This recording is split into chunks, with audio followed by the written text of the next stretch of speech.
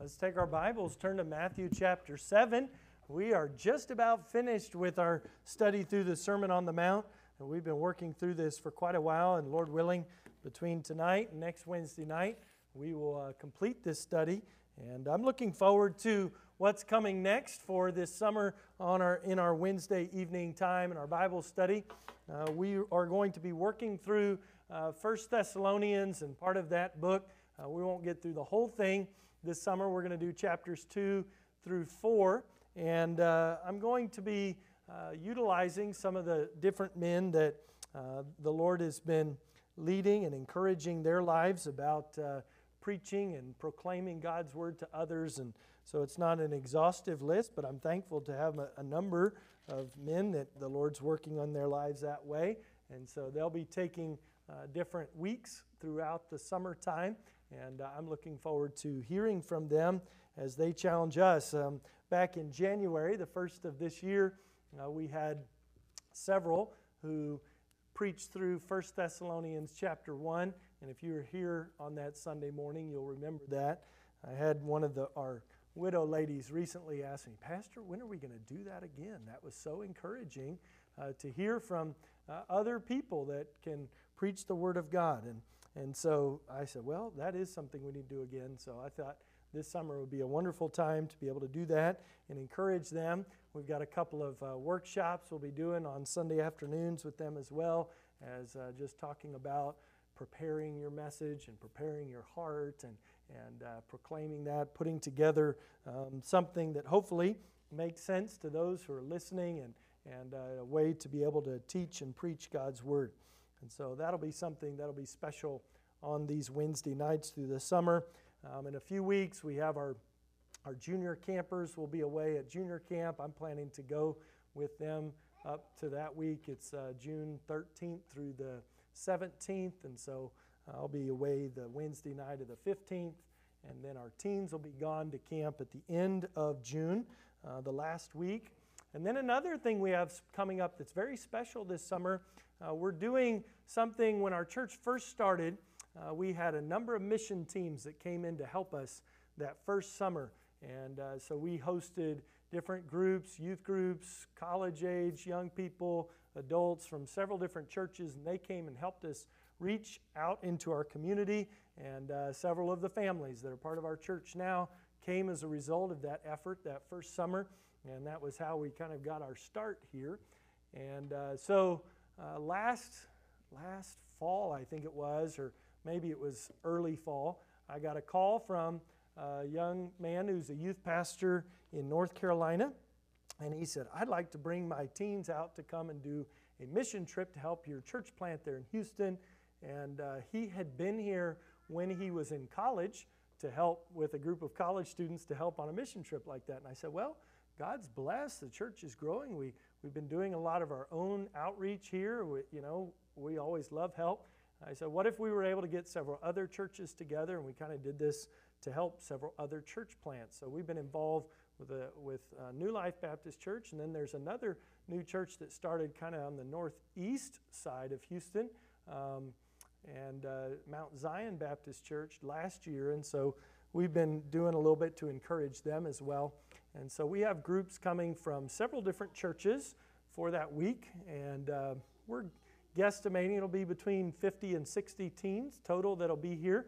So that'll be the week of July 11th through the 15th. So that Wednesday night, we'll have a lot of extra young people joining us for the service. And that'll be a special night of that week. Each day of that week, we'll be doing outreach in a different area of Houston around a different church plant, Monday, Tuesday, and Wednesday.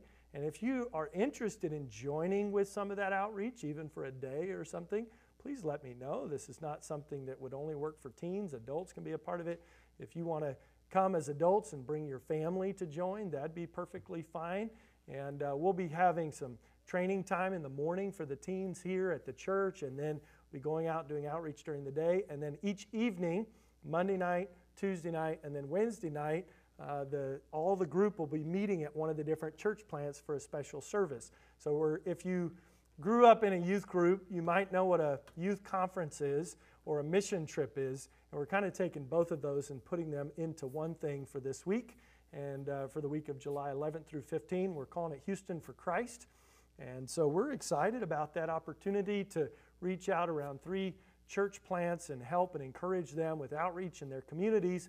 And then on the Friday of that week, each of those churches is going to be hosting a special community outreach event, like we've done here in the past. And we'll be hosting one of those here as well that week on Friday the 15th.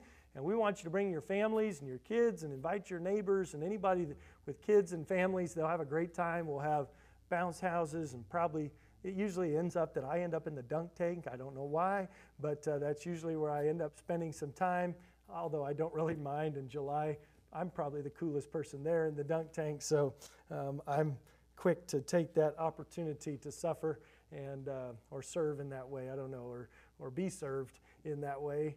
And so we'll enjoy that. Maybe some others will take a turn in there as well. But it's just an opportunity for us to meet folks in our community, in our neighborhood, and encourage them, and hopefully get the opportunity to share the gospel with them and invite them to church. And so that'll be on Friday night the 15th of July. So there's a lot going on that week. And I would encourage you to be praying about that and be involved with that. Obviously, teens, we want all of them to come that week if they are able. And then each of those nights, Monday night will be over at New Life with David Cripps, and Tuesday night will be over at Mount Zion. Brother Donnie's coming over from from Beaumont area, from Lumberton, and another one of the churches. We've been able to encourage them there in their start. And so they're bringing a group of teens to join with us as well. And so it's going to be a fun week of outreach and ministry. It'll probably be kind of a tiring week too, but it will be fun opportunity to share the gospel with many folks. And then just a couple of weeks after that, the end of July, July 24th to 27th, we have our Vacation Bible School. So that'll be another Wednesday night where it will be different than normal. So I just want you to be a part of as much or all of that you can be a part of, but just know during the summer we'll be having service of some kind every Wednesday night. But if you show up for that Wednesday in July, July 13th, I guess that would be, there will be a lot of other teenagers that you don't recognize. And the teens that are normally out there will be in here with us, and we'll have a special service with them that night. A couple weeks after that, of course, Vacation Bible School. We'll have a lot of families and children and guests with us that night as well. So a lot of things to be looking forward to in our midweek during the summertime. And I'm glad that you're all here tonight. And I'm glad that we've had so much time to be able to work through the Sermon on the Mount. When I started into this, I really wanted to take the time necessary. So we spent a week on each one of the Beatitudes, if you remember that. And so we've been in this a while. And then we spent weeks on all of these little sections where Christ was dealing with issues about the law and issues about, well, you believe this, or you've heard that this has been said, but I say unto you. And he helps to clarify and point them back to the truth. And here as we get into Matthew chapter 7, and we've already been here for several weeks, of course, but we're really bringing it down to a lot of application that he's making now and challenging people to live out their faith and to walk with the Lord in a real substantive way. He's challenged us that the way to eternal life is a narrow way. And he says, and few there be that find it. He talks about the broad way, and he says many go that way. And he talks about judging and knowing people's fruit and determining whether someone is going the right way or the wrong way. And in the challenge we're going to look at tonight, Christ tells us to beware of false prophets. So we're in Matthew chapter 7. I'll read verses 15 through 20. I have a lot of scripture tonight, and I won't probably give you time to turn to every passage, but I would encourage you on your notes, find some white space and write down some of these references. They could be very helpful to you later as you look up and think about this topic of false prophets, because this was something Jesus preached very strongly about. He spoke against very directly, but it's a theme that we see throughout the Word of God, and I think you'll see that tonight as we look at a number of passages together. But let's look at our text first. Matthew chapter 7, verses 15 through 20. Jesus says, beware of false prophets. which come to you in sheep's clothing, but inwardly they are ravening wolves. And he says very simply, ye shall know them by their fruits. Do men gather grapes of thorns or figs of thistles? Even so, every good tree bringeth forth good fruit, but a corrupt tree bringeth forth evil fruit. A good tree cannot bring forth evil fruit, neither can a corrupt tree bring forth good fruit. Every tree that bringeth not forth good fruit is hewn down and cast, he says, into the fire. Wherefore, by their fruits ye shall know them. Jesus has told us that we are to enter in through the narrow gate. That narrow gate is described as the way to eternal life. Jesus defined this in John 14, verse 6, where he said, I am the way, the truth, and the life. No man cometh unto the Father but by me. The true way is narrow. The false way is broad. The true way is dependent upon Jesus Christ. The false way is dependent upon ourselves. We know there's a narrow way. There is a broad way. And in the same way, there are true prophets and there are false prophets. The false way and the false prophet both claim to lead to eternal life. In the same way that the narrow way and the true prophet both claim to point to eternal life. That's one of the challenges of discerning and understanding what false prophets are, because the reality is the false prophet is claiming to be a messenger from God just like the true prophet is. The false prophet is claiming to have been called by God in the same way a true prophet is. And this false prophet says that he has the message of God and eternal life in the same way that the true prophet claims to point people to eternal life. So the first thing we see here in our text in Matthew chapter 7 is a warning about false prophets. There's a warning about false prophets. He says, beware of false prophets. To beware, to watch out, to be careful of, to take notice of. To the nation of Israel, false prophets were a thing that they understood and that they were aware of. As long as God has had true prophets, Satan has had his false prophets. Moses, back in the book of Deuteronomy, chapter 13, verses 1 through 5, he warned the nation of Israel about false prophets. He said this, if there arise among you a prophet or a dreamer of dreams, and giveth thee a sign or a wonder, and the sign of the wonder come to pass, whereof he spake unto thee, saying, let us go after other gods, which thou hast not known, and let us serve them, thou shalt not hearken unto the words of that prophet, or that dreamer of dreams. For the Lord your God proveth you, whether you love the Lord your God with all your heart and with all your soul. So he says, if somebody tries to lead you to a false god, reject them. In fact, he says, God may be testing you to see whether or not you're really serious in your walk with God or not. He says in verse 4, ye shall walk after the Lord your God and fear him and keep his commandments and obey his voice, and ye shall serve him and cleave unto him. And that prophet or that dreamer of dreams shall be put to death, because he's spoken to turn you away from the Lord your God, which brought you out of the land of Egypt and redeemed you out of the house of bondage, to thrust thee out of the way which the Lord thy God commanded thee to walk in. So shalt thou put the evil away, put it away, he says, from the midst of thee. But the sad truth is this, that there will always be people who will listen to false prophets. People like somebody who will make them feel good and comfortable about their current situation. Most people really don't want somebody to tell them that they're doing wrong.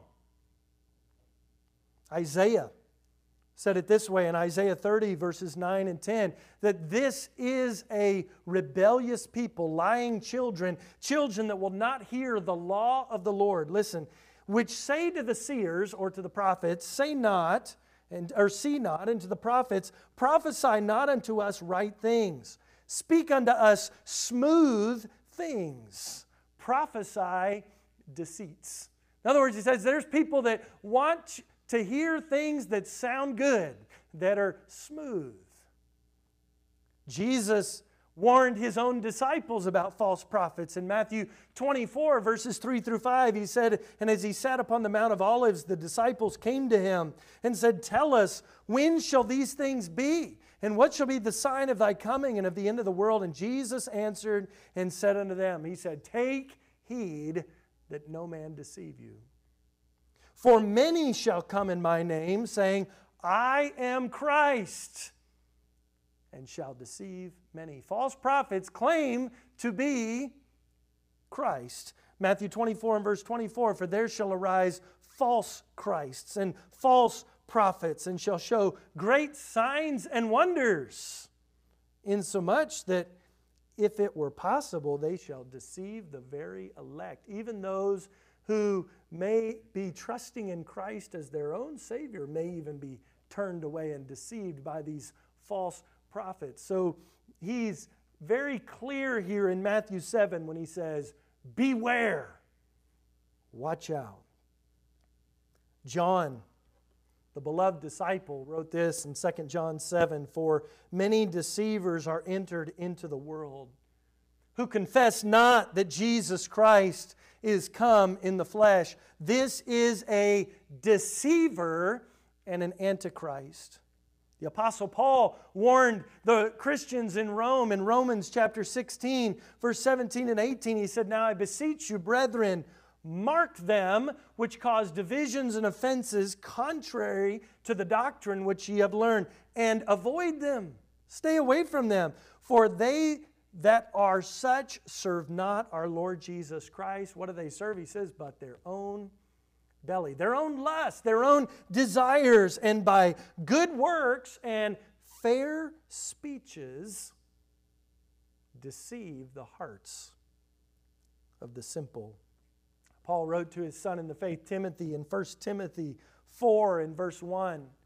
He said to Timothy, now the Spirit speaketh expressly, speaking of the Holy Spirit here, that in the latter times some shall depart from the faith, giving heed to seducing spirits and doctrines of devils. Peter wrote about it in 2 Peter 2:1. He says, but there were false prophets also among the people, even as there shall be false teachers among you, who privily bring in damnable heresies, even denying the Lord that bought them, and bring upon themselves swift destruction. These false prophets are referred to by many names throughout Scripture. In 2 Corinthians 11:26, they're called false brothers. In 2 Corinthians 11:13, they're called false apostles.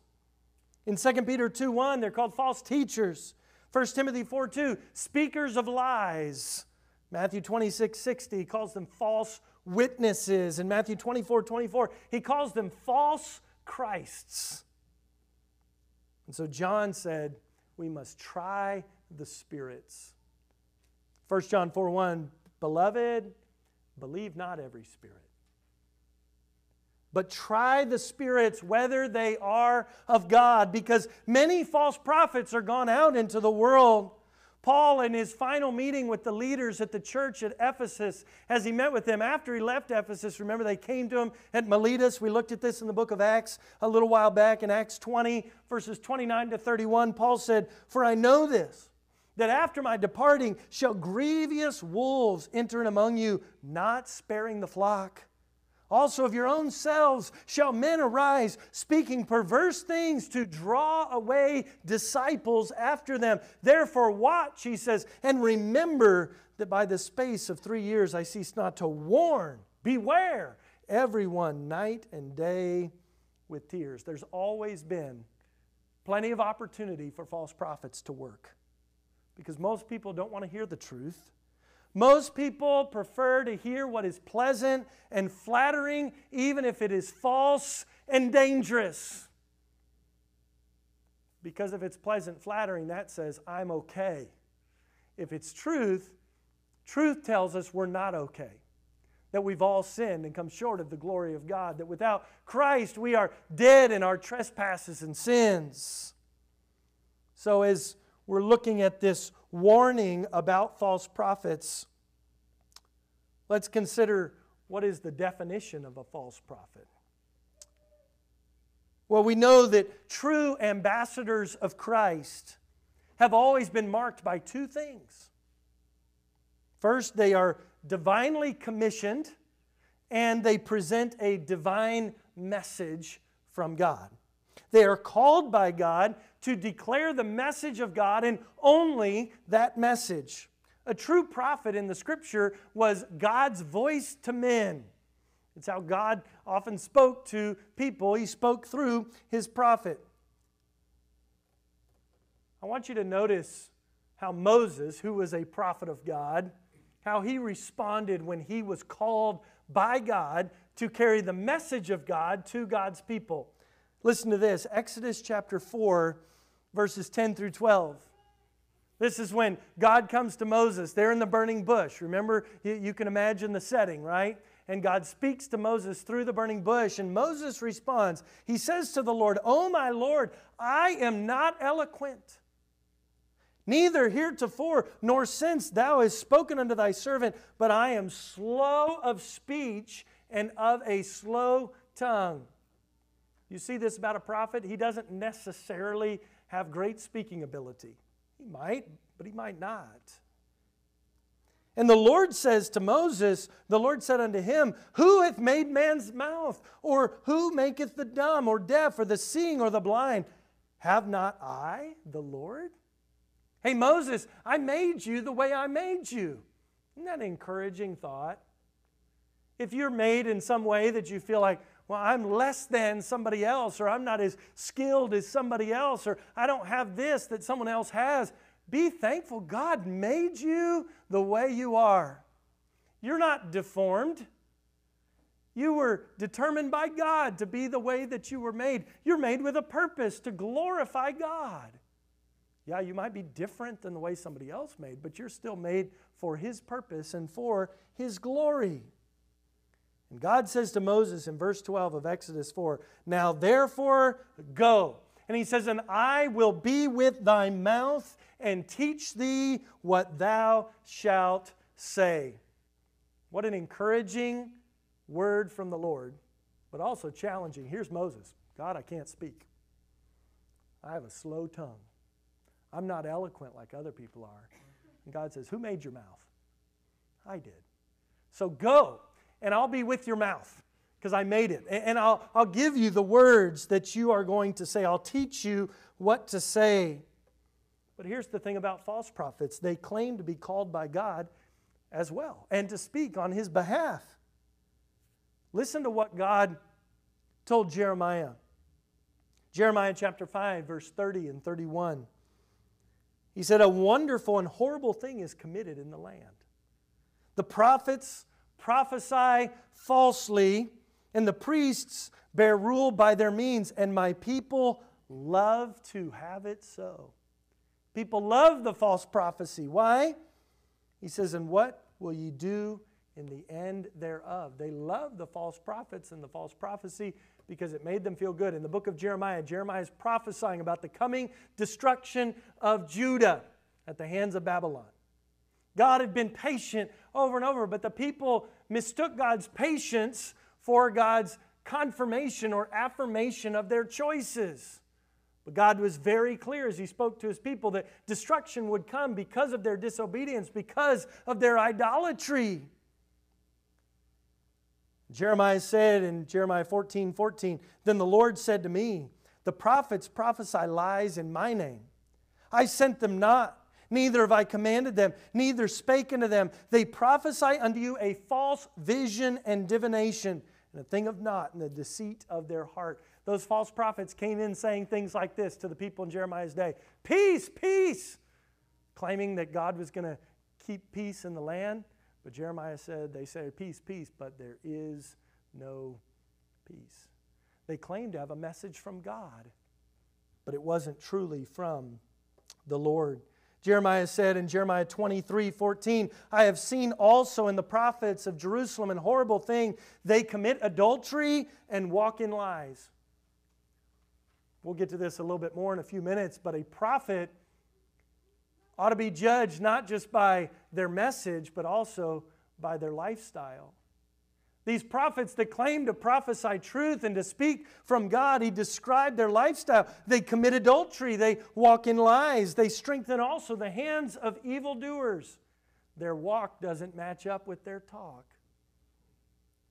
That none doth return from his wickedness. They are all of them unto me as Sodom, and the inhabitants thereof as Gomorrah. Jeremiah 23:16, thus saith the Lord of hosts, hearken not to the words of the prophets that prophesy unto you. Don't listen to those prophets. They make you vain. They speak a vision of their own heart. Did you catch that? And not out of the mouth of the Lord. The false prophet speaks from what their heart wants to say rather than what God has told them to say. Jeremiah 23:21, he said, I have not sent these prophets, yet they ran. I have not spoken to them, yet they prophesied. Just because somebody prophesies doesn't mean it's from God. As we try to understand what a false prophet is, it's helpful to understand. A true prophet understands their message comes from God, and they may, like Moses was, even be hesitant to share it and feel unworthy to carry such a message. The false prophet speaks and claims to be from God, but his lifestyle doesn't match up with the message and the character of the God that he claims to represent. Jesus said in Matthew 24, verse 24, for there shall arise false Christs and false prophets, and shall show great signs and wonders, insomuch that if it were possible, they shall deceive the very elect. Some of the classic examples in Scripture of false prophets were the scribes and Pharisees. These false shepherds, they were self-seeking, self-serving. They were focused more on lining their own pockets and gaining notoriety among the people. They were focused much more on that than they were of actually pointing people to a personal relationship with God. They spoke with empty, deceptive words. Paul told the church at Ephesus in his letter to them in Ephesians 5:6, let no man deceive you with vain words. Don't let people trick you with their lies, for because of these things cometh the wrath of God upon the children of disobedience. Beware, watch out for false prophets. Why? Because false prophets are not just wrong, they're dangerous. They're dangerous. We can say, well, it's not a big deal. Just ignore it. No, they're dangerous. Why are they dangerous? Because they're not just focused on hurting people physically. They're hurting people spiritually. They take even supposed believers, perhaps even true believers who have wandered away and they're deceived and led away from truth. I was reading how many of those who followed after the cult leader Jim Jones, you're familiar with this, the man who led over 1,000 people to commit suicide with him, and he claimed to be speaking on the behalf of Christ. He grew up in Indiana and then had churches, so-called, in California, and then eventually moved over to Africa to lead. This was a guy who was friends with Jimmy Carter, who was friends with the governor of California, who was appointed the head of the housing authority in, I think, San Francisco back in the 70s. This was a man who had a lot of clout and a lot of connections, a lot of influence. And yet he led people away from the Lord. But they were going and doing some research on his followers. Many of his followers claimed to have grown up in a Christian home in a Bible-preaching church. In fact, one day he took a bunch of his followers next to the Missionary Baptist Church in one large city in California, and he held a big faith healing service, and he told the people what they were following was not true and that he was proving that what he was doing was real. And so over 200 of those people left that church and came and joined his.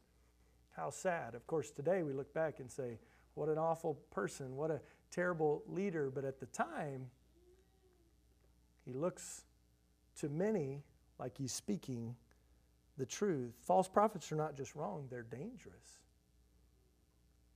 Peter called them brute beasts. 2 Peter 2:12, but these as natural brute beasts made to be taken and destroyed, speak evil of the things that they understand not and shall utterly perish in their own corruption. Jude 10 says, but these speak evil of those things which they know not, but what they know naturally as brute beasts. In those things they corrupt themselves. So how should you respond to false prophets? Well, carefully. Jude 21-23 says, keep yourselves in the love of God, looking for the mercy of our Lord Jesus Christ unto eternal life. And some have compassion, making a difference. And he says, and others save with fear, pulling them out of the fire, hating even the garment spotted by the flesh. Be careful when you reach out, when you try to make a difference, when you try to speak in that way. Be careful, because the false prophet is very deceptive. In fact, so deceptive, as you'll see in a minute, that many times they have deceived themselves into believing the truth that they claim to proclaim. The danger of false prophets is greatly increased because of their deception. See, an enemy who presents himself as an enemy, you can watch out for, you can be careful for. But an enemy that pretends to be your friend is much harder to defend against. In the Old Testament, prophets often wore rough, hairy, uncomfortable clothing. And we see that like in Zechariah 13:4. He talks about the rough garments that prophets would wear. The last of those Old Testament prophets who's written about, of course, in the New Testament, John the Baptist, the last of those Old Covenant prophets, he wore clothes made out of camel's hair. And he lived in the wilderness. He ate honey, wild honey, and locusts. And it's interesting, Zechariah 13, he talks about how sometimes false prophets would wear rough clothing to pretend to be true prophets. He says in Zechariah 13:4, it shall come to pass in that day that the prophets shall be ashamed every one of his vision when he hath prophesied, neither shall they wear a rough garment to deceive. They're wearing these rough clothing to deceive others, to make it look like, wow, this guy clearly must be a prophet, because look how he's wearing uncomfortable clothing, because that's what the prophets would wear. It's interesting, we see, and you think about how a shepherd who's watching his sheep, what would a shepherd's clothing be made out of? Well, wool. Sheep's clothing. Let's look back at Matthew 7. Matthew chapter 7. Jesus says, beware of false prophets which come to you in sheep's clothing. What does it mean to be in sheep's clothing? Well, see, false prophets don't impersonate sheep. They impersonate the shepherds. It's the shepherd that wears the sheep's clothing, right? Clothing made from the wool of the sheep. False prophets come as those who are there to lead the sheep, not just as one of them. In the Bible, we see the three different kinds of false teachers mentioned: heretics, apostates, and deceivers. Heretics were those who openly rejected the Word of God and taught something other than God's Word. Apostates were those who had once followed the truth, but then turned and went their own direction and tried to lead others away with them. And we see those same kinds of people today. But there's a third kind described as deceivers. Those are those who are giving an appearance of walking in truth, but in reality are living a lie. Paul wrote about this to the church in Corinth in 2 Corinthians 11, verse 13. He says, for such are false prophets, or false apostles, deceitful workers, transforming themselves into the apostles of Christ.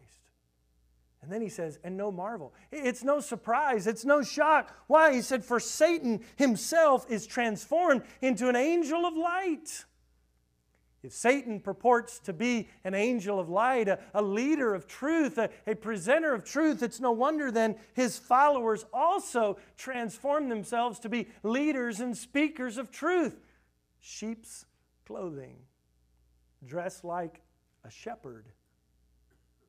Therefore it's no great if his ministers also be transformed as the ministers of righteousness, whose end shall be according to their works. False prophets, they're not mean, they're not angry. They like to be with Christians. They like to speak like Christians. They want to be identified as a Christian.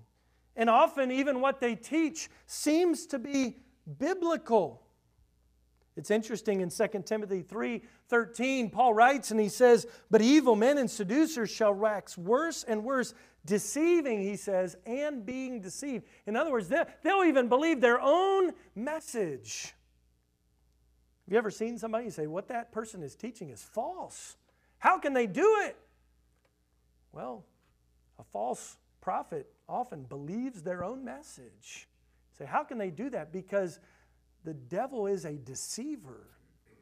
And those who follow after him and reject God, there's no middle ground. You're either walking with God or away from God. You're either serving Christ or you're serving Satan. There's not a middle place. So how do you identify these false prophets? Well, they're usually identified not by what they say, but perhaps maybe by what they don't say. What they don't say. They may not openly deny the truth of Scripture. Now, a heretic or an apostate might, but a deceiver, why would he openly deny something that he claims to be presenting? They don't openly deny the truth of Scripture. They just ignore the truth of God's Word. They choose to focus on things that people want to hear. The portions of the Bible that are more palatable to the hearers to allow people to stay where they are in their sin, rather than preaching all of God's Word. You can identify them by what they don't speak about. You can also identify them by their motivation. 1 Peter 5:2. Peter's writing to those who would be pastors, who would be shepherds of the flock, and he says, "Feed the flock of God which is among you, taking the oversight thereof, not by constraint, but willingly," and he says, "not for filthy lucre." A false prophet is one who's looking to enrich himself, take care of his own needs before taking care of the needs of those to whom he ministers. We see a definition of false prophets, the deception of false prophets, but our text tonight is very clear that there is damnation coming for those false prophets. Go back to verse 19 in Matthew 7. He says, "Every tree that bringeth not forth good fruit is hewn down and cast into the fire." There's judgment coming for the false prophet. That judgment comes in the form of destruction. Jesus said a few verses earlier in verse 13 of Matthew 7, he says, "The broad is the way that leadeth to destruction." And then right after our text, we'll look at this next week, Jesus said in verse 22 and 23, "Many will say in that day, Lord, have we not prophesied in Thy name, and Thy name have cast out devils, in Thy name done many wonderful works? And then will I profess in them, I never knew you. Depart from me, ye workers, ye that work iniquity." The warnings of false prophets, the Scripture's full of them. So, those are the warnings. Then how do we watch?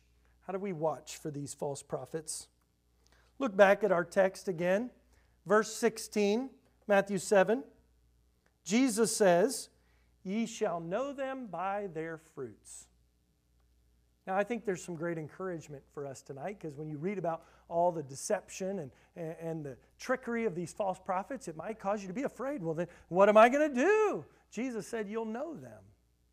You'll know them by their fruits. So, yes, they're deceptive, but they're not unknowable. They're not undiscernible.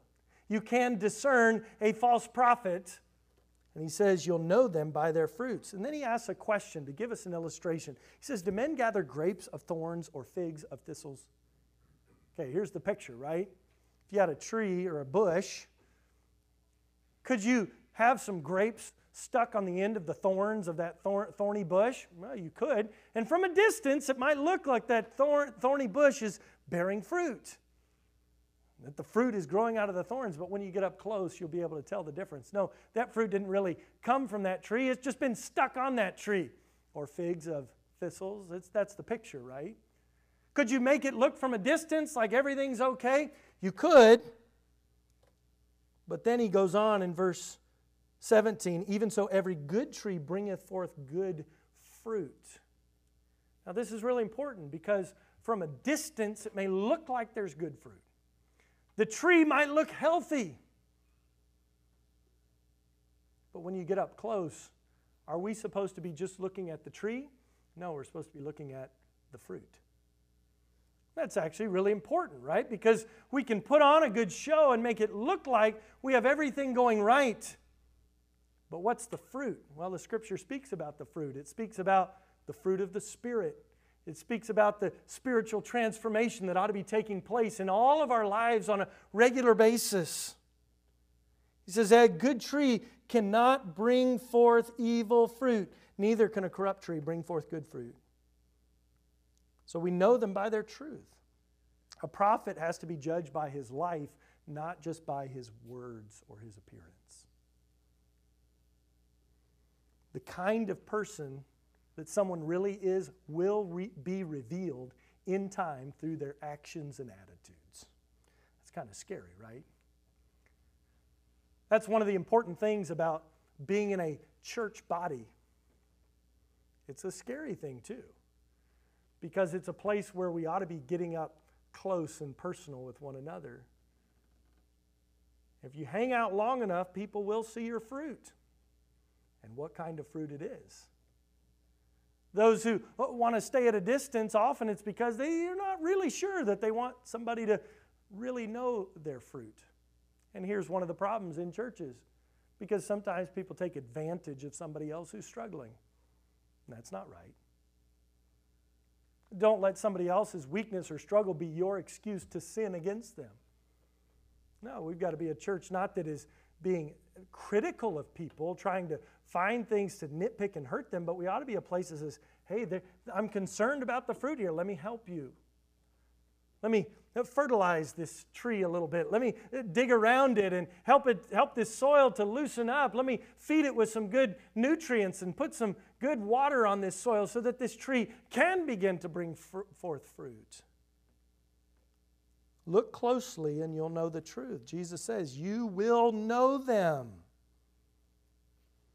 But when believers are not serious about their study of God's Word, when we're not focused on obeying the truth of God's Word, when we're lazy in prayer, we open ourselves up to be deceived, don't we? I mean, if you don't know the truth, how can you tell a counterfeit? If you're not walking in the Spirit, how can you discern when someone else is not walking in the Spirit? This is where it puts the onus on every one of us as a child of God, as a servant of the Lord Jesus Christ, to say, I'm going to walk with God in such a place, not to be critical and judgmental of others, but to be able to accurately inspect fruit, to know the difference between good fruit and bad fruit.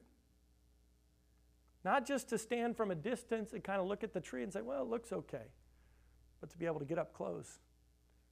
You and I might walk around here in Houston and look at all the trees and say, well, they look great, but somebody who knows trees, somebody who's an arborist, they're going to get up and say, yeah, it looks great from a distance, but here I'm concerned. See these bugs going up and down the tree, and see where they've made a hole over here, and see where this branch does not have leaves on it anymore, and these do.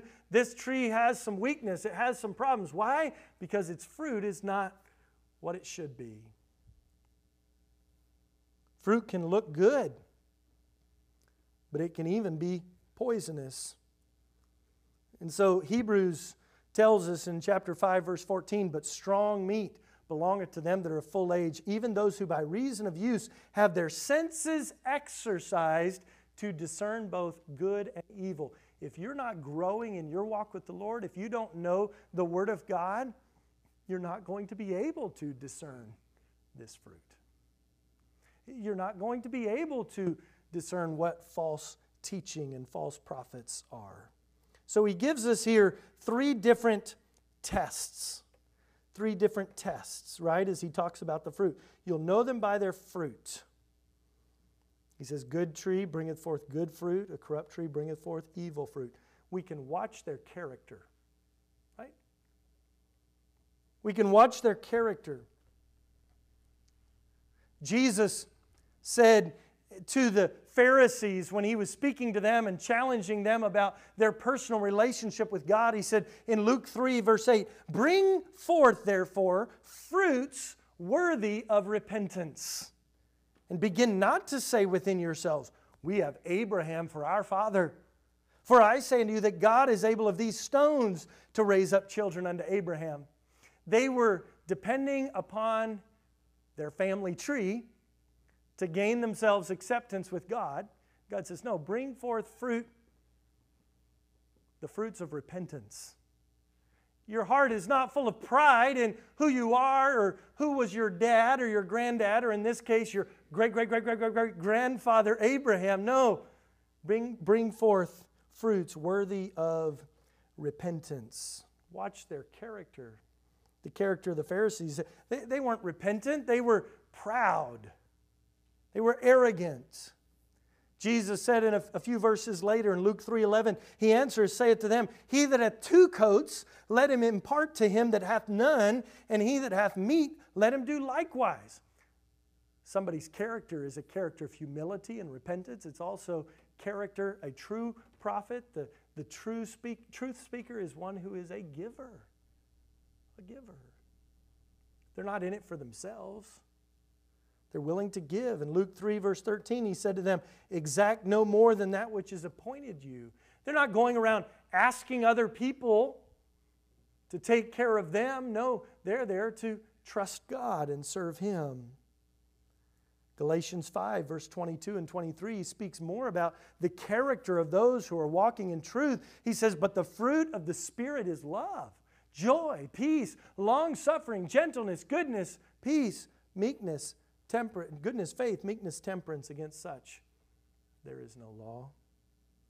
And Peter speaks about the continual growth that we ought to all experience in our life if we're walking with the Lord. In 2 Peter chapter 1 verse 5-8, he said, and beside all this, giving diligence, add to your faith virtue, and to your virtue knowledge, and to knowledge temperance, and to temperance patience, and to patience godliness, and to godliness brotherly kindness, and to brotherly kindness charity.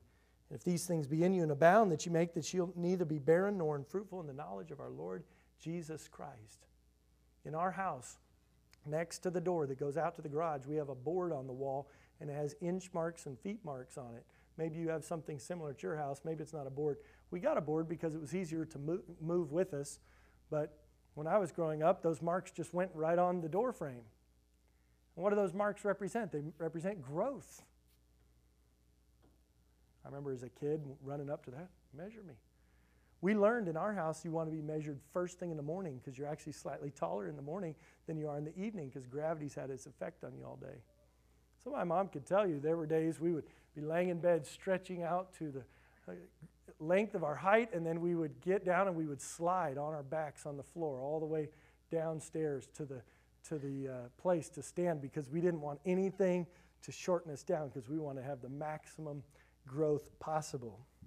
Some of you may look at me and say, I wish you hadn't grown as tall because my neck's tired looking at you. I understand. But we're excited to see growth and change. My kids are doing the same thing now. Dad, measure me. I'm like, I just measured you last week. Measure me again. Maybe I've grown.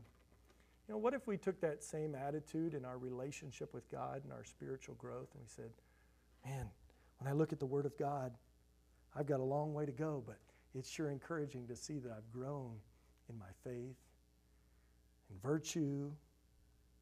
I've grown in my knowledge and my temperance and self-control. You see, if we're watching out for false prophets, we'll know them by their character. Their character. It ought to concern you if you can look at somebody over a period of time and not see spiritual growth in their life. It ought to concern you if that person is you looking in the mirror at yourself. It ought to concern all of us because remember, Ephesians 4 tells us the measure is the stature of the fullness of Christ. And I, for one, even at all 6 feet 5 inches that I am, have so far to go to attain to the measure of the stature of the fullness of Christ. He's far and away so much greater and higher than any of us have even thought about becoming. So it's not for me to measure against somebody else and say, well, look, I'm clearly a lot further along than them. No, it's for me to look at Christ and say, Lord, help me. Keep me humble, keep me repentant, keep me transparent, keep me growing, keep me faithful, keep me giving, keep me growing to be like Jesus Christ. Watch their character, watch their creed or their doctrine. Careful examination of the teaching of the false teacher will show you whether or not his teaching is from God. Jesus gives the example of the grapes and the figs. When you get up close and look at that fruit, did it really come from that tree or not? Or was it just sort of put on there to make it look good from the outside? Jeremiah 5:31, the prophets prophesy falsely. The priests bear rule by their means, and my people love to have it so. What will you do in the end thereof? The false prophet preaches encouragement, but not correction. Positive words, but not negative truth. Cheap grace that doesn't require holiness and righteousness before God. They preach the love of God without the holiness of God. Is God love? Absolutely, but He's also holy. Watch their teaching, their creed, their doctrine, and finally, and I know we need to be done, watch their converts. Their converts. See, 2 Peter in chapter 2, verse 2 says, and many shall follow their pernicious ways, follow after those false teachers, by reason of whom the way of truth shall be evil spoken of. There will be many who will follow the wrong way. In 2 Timothy 4, verse 3, Paul says, for the time will come when they will not endure sound doctrine. They won't want to sit and listen to the truth, but after their own lusts shall heap to themselves teachers having itching ears.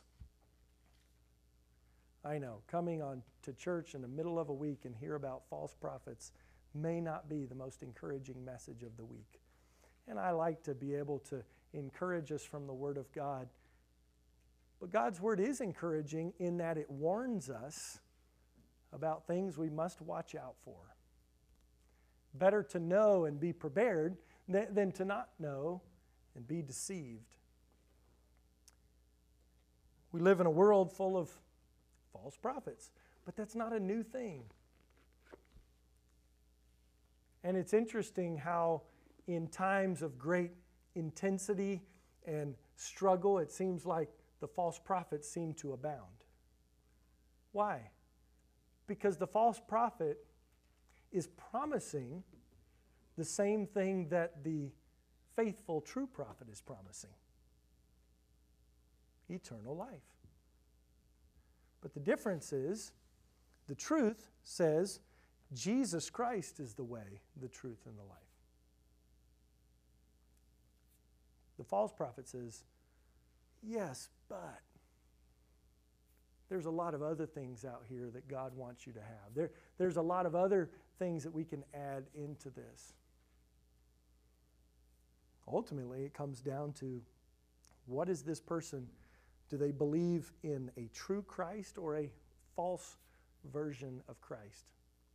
Have they made their own version of who the Lord is and what the gospel is and how to walk with Him? God's Word's clear. There's a lot to it. So we better study it and know it. Continue to grow in it. So where's the encouragement for us? Well, the encouragement is that God gives us the tools. Remember, He said, by their fruits you will know them. You shall know them. So these false prophets are not invisible. They have fruit, but that fruit has to be discerned as to whether or not it's good fruit, which does require work on our part. But God's given us the truth of His Word, this filter, if you will, that we can pass any person's teaching, any book that we read, anything that we hear and say, well, how does this match up with the Word of God? I think the challenge for us as Christians, as any people though, is many times the barometer that we use to determine truth or not truth is just kind of our own feeling on the situation. It feels good, sort of finger in the wind kind of Christianity. Or we just kind of watch everybody else. Well, what's everybody else think about this? And I think the Scripture teaches that, yes, it is encouraging to be with other people and kind of taking our cues from them, but ultimately we all have a responsibility to study to show ourselves approved unto God, to be workmen that are not ashamed, rightly dividing the word of truth. Yes, beware, but know that God is there to help us so that we can grow in our understanding, so we can grow in our discernment, so we can choose the right path, the narrow way, and that leads to eternal life, and not end up going down that broad way that leads to destruction. Father, thank you for your truth that speaks to us. Lord, your word is truth. And you said in your word, sanctify them through thy truth. Thy word is truth. May we take your truth tonight and apply it to our lives, to be discerning, to take careful stock of the fruit, of the character, of the teaching, of the followers of others, and even of ourselves. Lord, when we look behind us, we have a responsibility to be leading others in their relationship with the Lord. But when we look ahead of us, we ought to be seeing Jesus Christ and growing closer and closer to Him. Lord, help us not to be guilty of being false prophets ourselves, of leading people to ourselves and not to the Lord. Lord, I pray that you would bless and encourage each one as we do live in interesting and challenging days. Lord, that we would be discerning, that we would be growing in our walk with you, that we would know the truth, and the truth would set us free. It's in Jesus' name that I pray. Amen.